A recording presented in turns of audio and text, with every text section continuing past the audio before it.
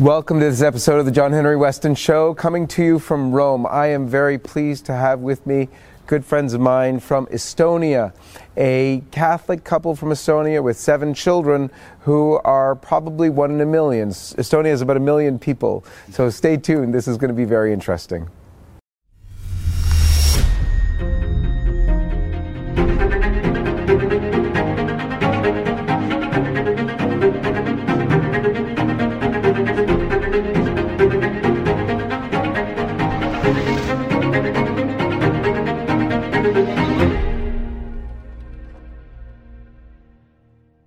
Let's begin as we always do with the sign of the cross. In the name of the Father, and of the Son, and of the Holy Spirit. Amen. Varo Vuglade and Helena, welcome to LifeSite News. This is John Henry Weston Show. Very pleased to be here. Thank you. May God bless you. They have come to Rome for the Acces Ordinata, this demonstration to stand for the faith, for the truth of the faith. But let's start learning, first of all, about yourselves. If you can tell us a little bit about yourselves and about your homeland in Estonia, that would be great. Well, Estonia is a very small country in northern or eastern Europe. It's bordering Latvia and Russia, and we have one of our neighbors, Finland. So it's really the corner of Europe. And what is, of course, very characteristic of Estonia these days is that after 500 years of Protestantism and 50 years of communism, hardly anything is left of Catholic culture in Estonia. So the Catholic population is about 0.1% of the society. We have literally less than 4,000 Catholics living in Estonia, in a country which has a population of 1.2 million. So from the Catholic perspective, it's really a wasteland, we could say.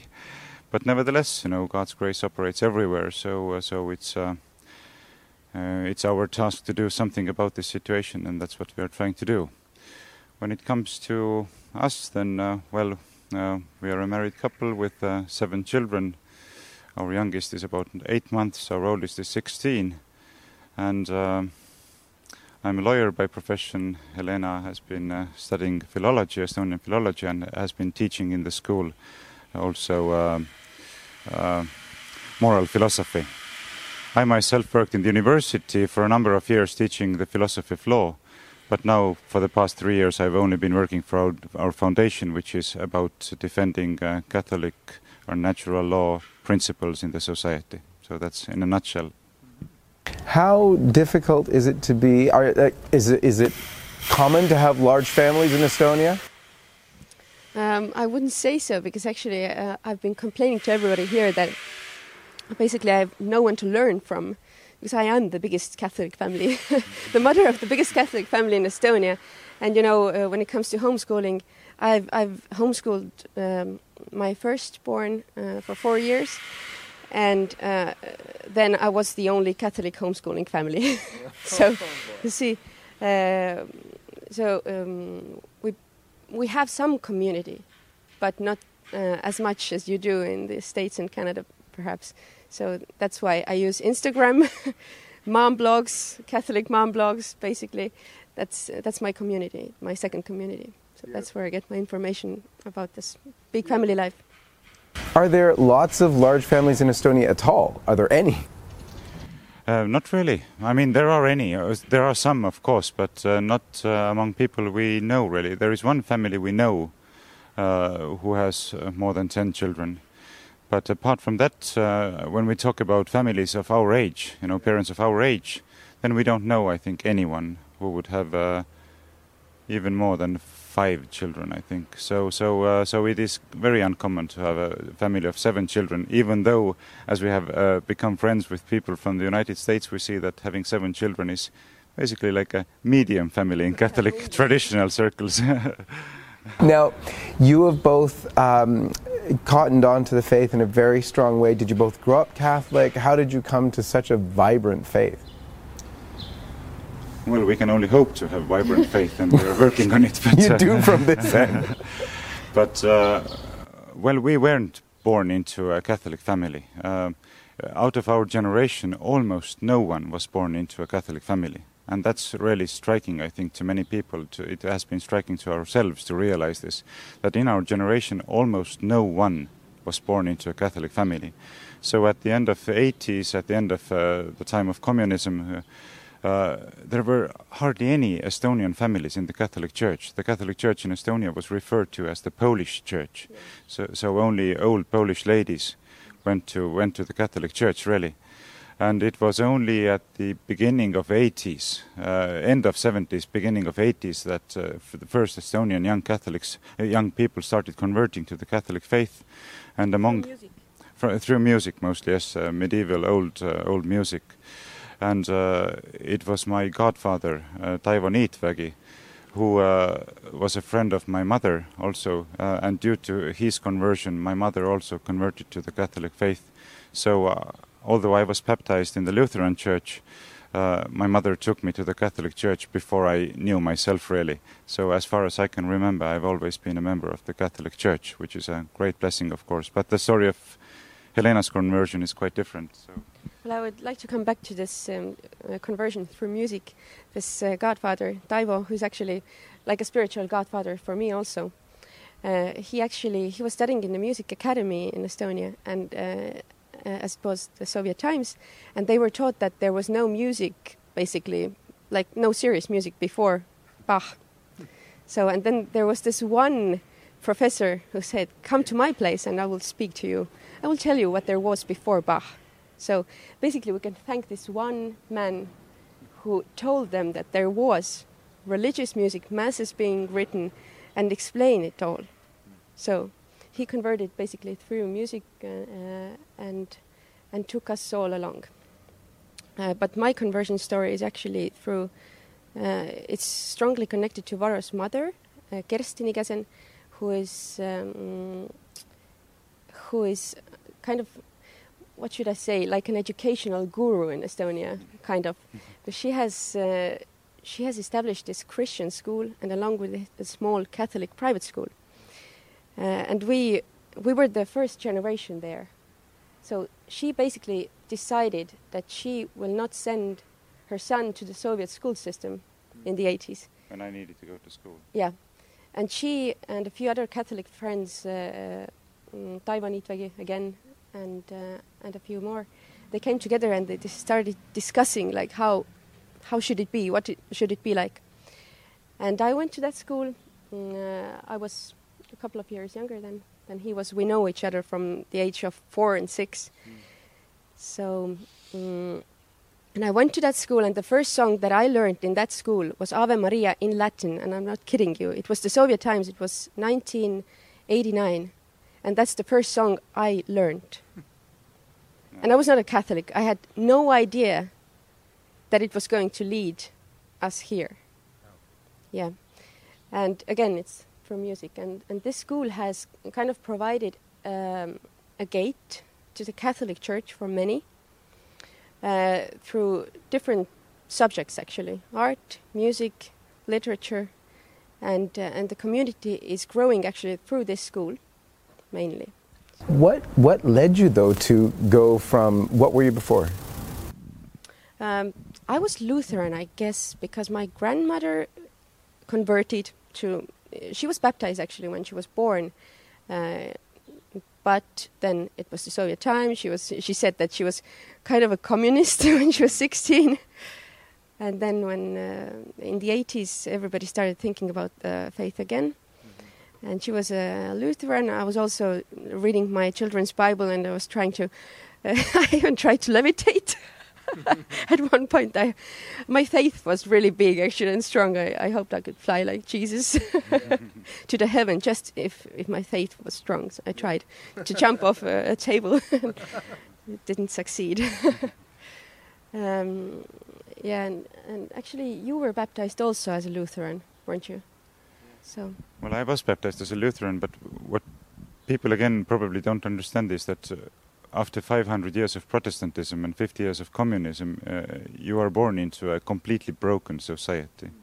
And it is really sad. And even many people who have converted to the Catholic faith, they realize that it is actually tragic, the situation we are in and where we are coming from. So So, I mean, we ourselves are part of it. We are, in a way, products of this this brokenness, in the sense that my mother was married before she married to my father. My father was married before, so they are both, so to say, married for the second time.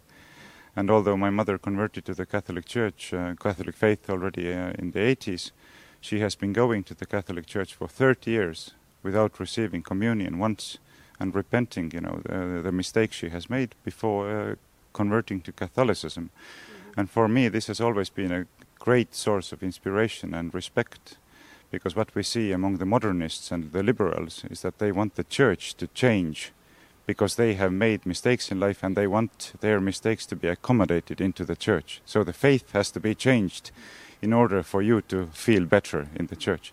But my mother is exactly an example of the exact opposite mindset and attitude. She knows that mistakes are mistakes, and it's not the church that needs to change; it's yourself who needs to repent and change. So this for me has been always a very, very impressive and very humbling lesson, I think. Yeah, I would like to add that she's praying a daily rosary. She's living a Catholic life as far as she can. I really think she's a very holy woman, so she's really a good source of inspiration to many. Yeah, indeed. She's now babysitting our 5 children at home, although she's actually still the leader of the school. Oh, wow. And the small St. Michael's school. Incredible examples that bring you to faith. Now, with a large family, you've been struggling to live the Catholic life in Estonia, where it's very difficult. No community, really, at least of your own age, in the same sort of similar situation. And yet you're a great fighter for Estonia, for the faith in Estonia. You love your nation. You've got a show. We're going to show a clip of that, but why don't you tell us about your show? Well, yes. I mean, we have been very much inspired by LifeSite in what we do in Estonia. So we could say that we have a small LifeSite operated in Estonia, and of course under a completely different banner. But I think you have been really a big source of inspiration for us in what we do in Estonia. So just to give truth a podium, just to have at least one medium where Catholic principles, Christian principles, and natural law principles could be defended and promoted openly, without reservations and without any sense of, embarrassment or sort of insecurity. So, to a large extent, what we do is similar to what you do, with a difference, of course, that we operate in a society which is completely not Catholic. So we have to be able to somehow speak the language which the society understands. And although we never, of course, hide the fact that we are Catholics, we have to be able to present our arguments in ways which cannot be refuted by those who don't share our belief system also. So, yes, the portal we run is called Objective. We have news, we have commentaries, and we also put a lot of emphasis to producing video material just to discuss temporary problems from the Catholic and Christian and natural law perspective. So that's what we do on a constant basis. Now, I found it very interesting that you've recently garnered some political attention. If you would tell the story about was it a minister or politician coming to your studio, so-called studio, and describe your studio, if you will. I think it's really inspirational because a lot of people are trying or thinking about doing some little effort that's able to get out there, and your little effort really has affected your country right now. Yes, I think it's safe to say that our portal has become the main conservative Christian media outlet in Estonia. So with the little resources we have had, we've managed to do quite a lot. And the story you referred to, yes, it was somewhat funny in the sense that I invited the Minister of Foreign Affairs to our studio to have an interview with him. And yes, I've known him for years, and we get along well. So he came to the studio. He had never been there. And then he walked into the room and he looked around And he asked me quite honestly, "And that's it? That's all you have?" I said, "Well, yes, that's all we have." So in a way, the story is inspirational in the sense that very often you can do very much with very little resources when your aims are correct. It looks so impressive.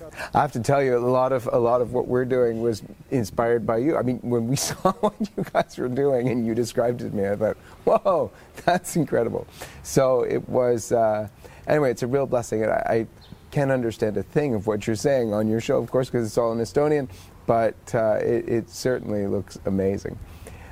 Let's talk about why you're here now. So you brought a couple of your kids to Rome. Why did you come? And really, what was the Acies Ordinata about for you? Well, the Acies Ordinata, first of all, was about the profession of our faith. I think, first of all, that's what it was. It was a public profession of fidelity to the doctrine of the Catholic Church, to the tradition of the Catholic Church, and to the majesty of the Catholic Church. So that was the main reason we came here. It was also the main reason why my best friend and colleague Markus Järvi just traveled here for the Acies Ordinata, is to stand there with our friends, with our allies, and to give testimony of the fidelity of to the tradition and the doctrine of the Church. So in this time of great confusion, of this time where errors are really spreading not only in the world but also in the Church, I think it is quite obvious to many people now. It's no secret anymore, and we shouldn't actually be afraid to say it openly and loudly.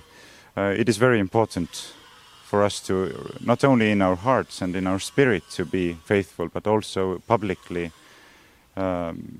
show that we are not afraid to say, even against a lot of hostility, that we will not give up our fidelity to what we know to be the truth, which is, of course, the central pillar of the Catholic Church.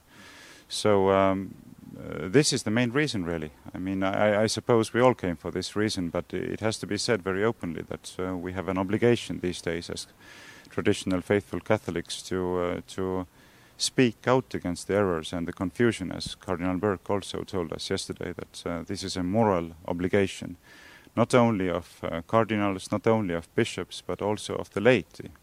Of course, we have to always remain respectful towards the Petrine office, but and cardinals and bishops, but nevertheless, our first obligation is that that we owe to the truth, really. So that's, as we know from the example of Saint Thomas More, I think that's quite obvious. But I don't know, what would you say? Where did I come?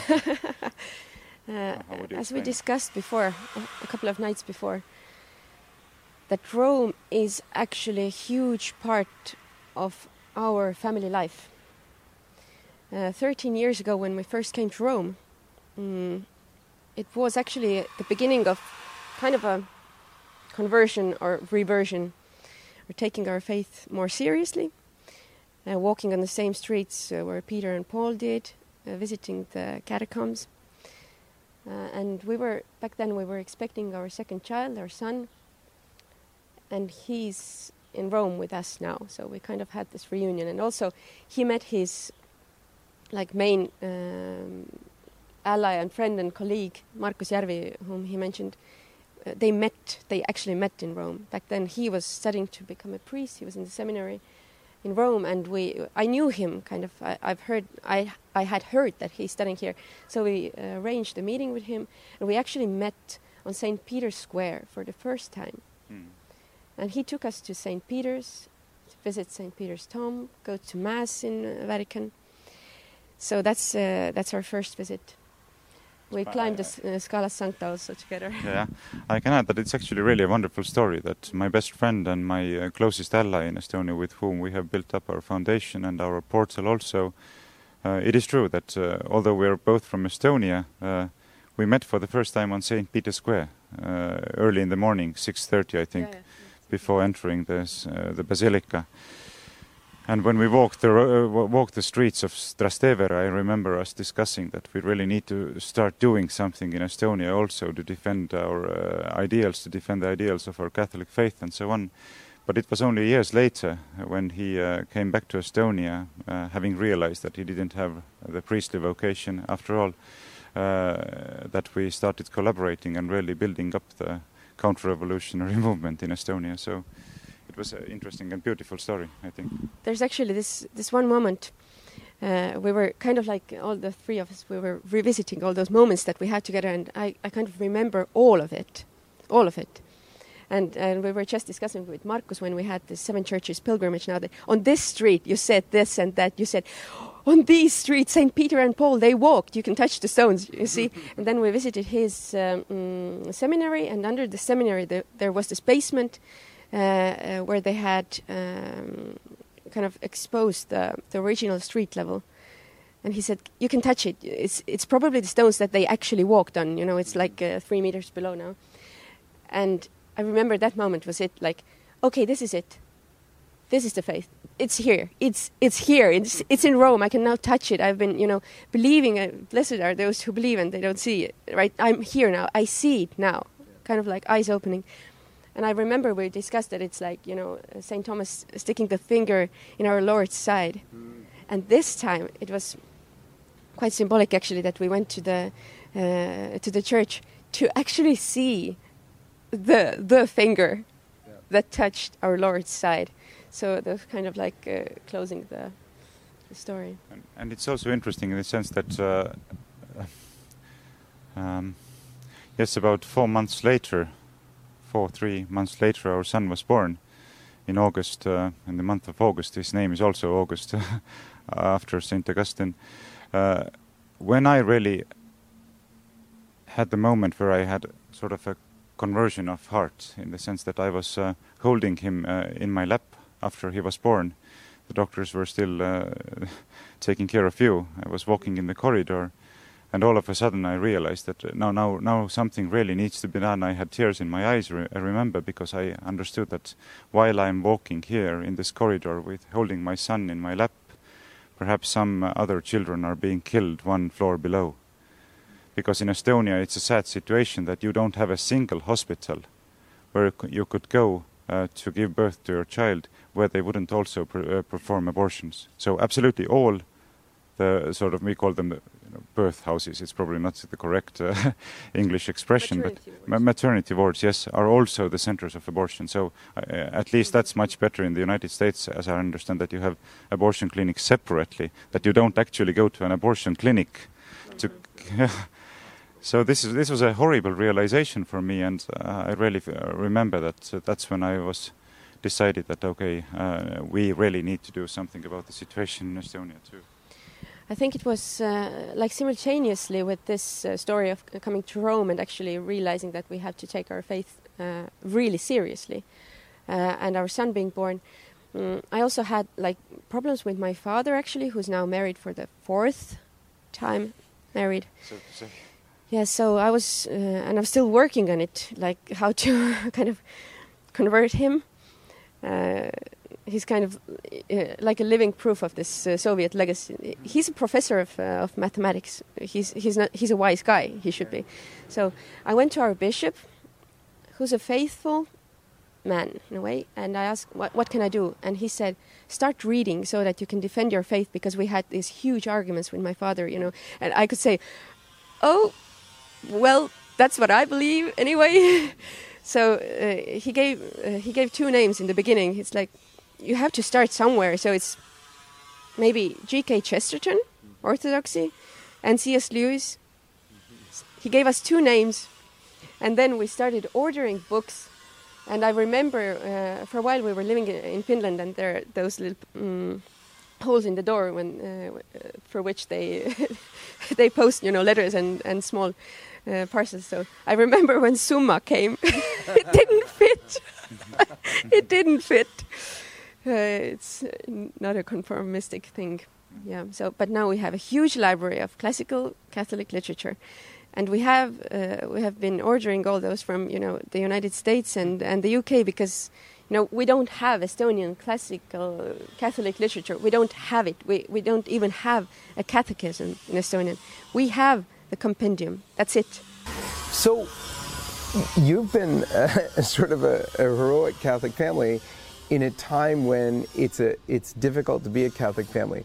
But I remember, growing up and having our kids were a little bit older than you, and we still got some young ones, but when our top kids now who are in their 20s were young, we had, yes, some issues with our, priests, sometimes bishops, and so on in Canada who weren't necessarily all that supportive of pro-life, who might not even have been all that supportive of large families, but you always had the Pope.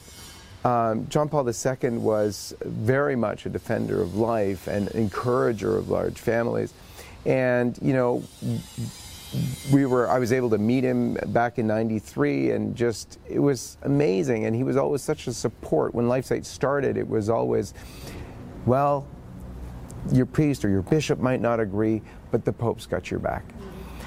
You've had a very similar experience, at least vis-a-vis Benedict and now Pope Francis. You can describe a little bit of that, both from a family perspective, but also from your ministry or from your apostolate.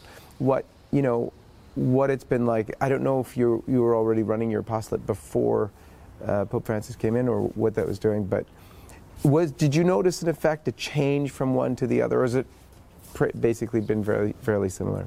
No, of course we noticed the differences, because the differences have been huge, and sometimes people say that perhaps it wasn't so clear from the very beginning when Pope Francis took the office.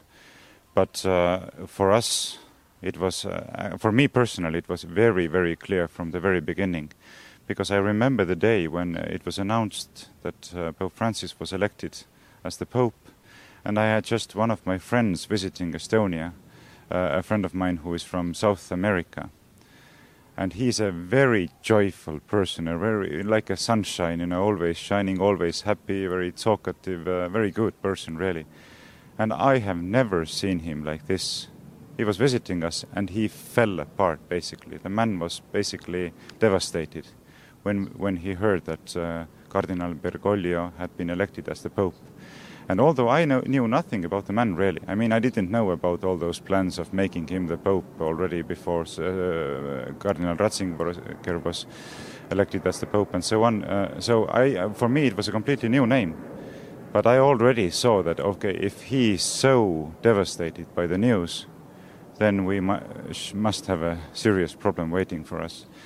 And of course he told that, well, I come from Latin America, I've lived in Brazil for a number of years, I know exactly who the man is. I've followed church politics in Brazil, in Argentina, all the other countries. I know exactly what awaits for us. So just wait and see, because he didn't even say much. He didn't say that, he did this or he did that, but I can remember so clearly the way how he really was absolutely devastated. So for me it was obvious from the very beginning that something's very, very seriously wrong. But of course, you spoke about John Paul II. For us also, he was an immense source of inspiration. Well, he visited Estonia, yes, that's true. Also, we went to his mass on the Rathaus Square in Tallinn, at the very heart of the old town. And also we translated and published in Estonian his Evangelium Vitae, which was such a big source of inspiration for us. I can remember much of it by heart, not literally, I cannot quote it, but I know what passage talks about what, and I've read it so many times, I've quoted it so many times in my lectures, in my writings, everywhere. And the way he speaks to bishops, for example, that you, bishops, are obliged to be relentless defenders of life, of the family, of everything. It was just so beautiful that at the heart of his attention was always innocent human life and family. And it was the absolute core of his mission as the Pope. And now when we look at the difference, what we are seeing, comparing this period to the present day, then we see that it's the opposite, really. We can see all kinds of processes in the church which are aimed against the church and family. James Martin and continuing with the rest of the crowd. But But when was the last time we saw or heard the leadership of the church really bravely and openly defending family and life? You know, we can think of about the referendums in Ireland, for example, and we can only imagine what Pope John Paul II would have done in those situations. You know, he would have called every single Catholic, all the bishops, do everything you can to avoid the destruction of family, do everything you can to avoid the legalization of the murdering of unborn babies. And there was a complete silence. So it's just a matter of fact. It's not a matter of opinion. There is a huge contrast. So it is very sad, but it cannot be denied, and it really shouldn't be denied. We should be open about it. What did they call it last year? The silence that kind of cries out, or something, that you could hear the silence, the deafening silence. Yes, deafening silence. And I remember last autumn we actually, like, straight after the scandals, the Pope visited Estonia, and to the very last day, I thought that they would cancel the visit. Like that was the first visit he was going to have after the scandal, and I thought that they would take their time, stop the show, discuss, and answer the questions. But the silence was really deafening, and I was crying every day listening to, you know, Lifeside, Taylor Marshall, reading to Vigano, Phil Lawler, praying and crying, and hoping that he would not come before he has said anything, or before our bishop has said anything about the scandal, which never happened actually. And it went on like, you know, festive celebrations, the Pope is coming, everything is fine.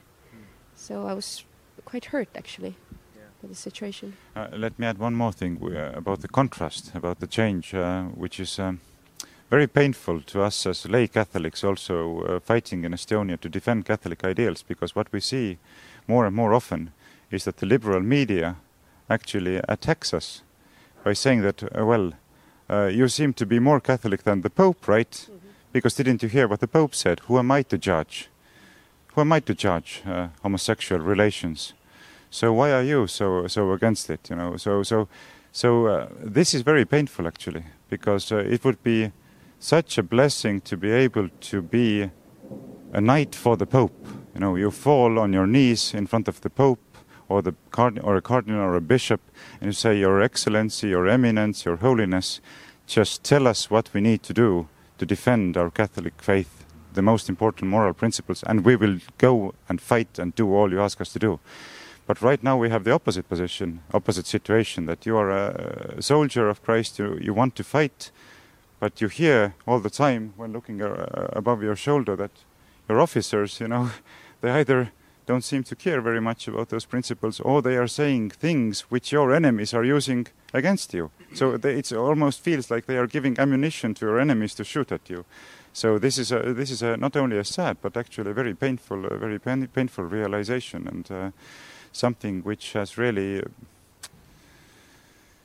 I think, caused a lot of damage to Catholic counter-revolutionary movement all over the world. I really think so. I think that's an incredible image, the battle image that you gave.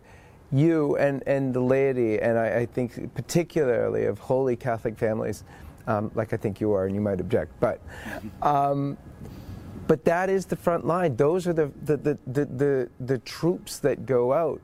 It's the clergy and the Holy Father, who are the generals from behind, who are supposed to be giving us the orders. And of all people, you would be willing to carry them out, or so many faithful Catholics who would die for the faith, who would love to die for the faith in a way, who feel so much given to it that they will be that example in the world that will have openness to life despite being condemned for it, who will tell their brothers and sisters who are practicing a lifestyle that's harmful for their bodies and their souls that it's wrong to do that in love, but they'll tell them anyway, who will help the woman who's in an unplanned pregnancy to go through with that anyway and try and ensure that that doesn't happen again by being loving and telling them the truth.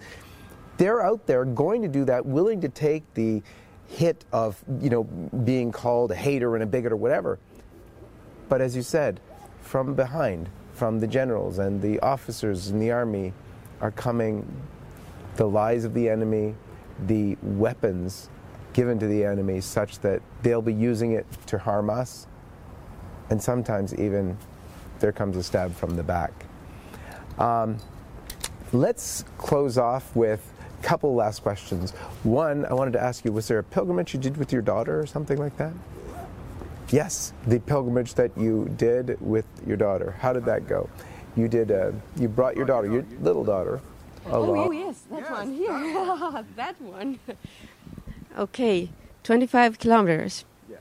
25 kilometers in Rome, 7 churches, with an 8-month-old baby. But we also have a 13-year-old son with us. And I also have my husband, who was quite heroic. Even climbed the Scala Santa with the baby. I don't know if many people do that. And I don't know if many people around me like that. Yeah. And our boy did it twice, like 2 rounds, once for the older sister and once for the younger sister. So that was quite moving, quite touching. And also you were carrying the baby, like, because the baby seemed to not like the stroller or the wrap, so he heroically carried her for half the road. So that was a huge blessing. I think it's, it's not heroic in the sense that, going back to what you said before, I think very many Catholic men and men in general long for the possibility to suffer for something good, long for the possibility to fight, long for the possibility to be knights in the army of Christ, and to really go out there and be defenders of the truth. And it's one of the most tragic things, I think, from the perspective of Catholic men, that oftentimes it seems these days that the hierarchy of the Church has basically given up offering those possibilities to us as Catholic men. Of course, the possibilities are there, but it's so much more difficult to find them. It's so much more difficult to discern what the right possibilities are. But it is extremely important, in my opinion, to voluntarily take certain sufferings, because it's just a possibility of sanctification. So I don't think it's heroic. It's just something we do with pleasure, to give such little sacrifices. Amen. Well, I can see from the clouds and the few drops that it's probably time for us to quit. But let me just say one thing. The one thing I've noticed and I appreciate so much is, despite all of what's going on, and maybe in some little way because of it, because God can make straight with crooked lines, there's a vitality of faith that I see in you and that I've seen in many families and many fighters for the faith.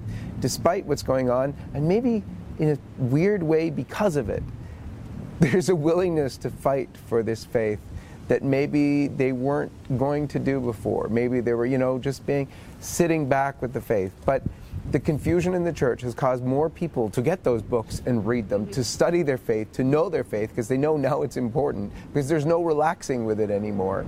And it's caused them to fight for the faith in the way they probably never thought they would have to. God bless you, Varo and Helena. Thank you for being with us on the John Henry Weston Show. Thank you. Thank you very much. May God bless you all, and we'll see you next time from Rome, where it's raining. May God bless you.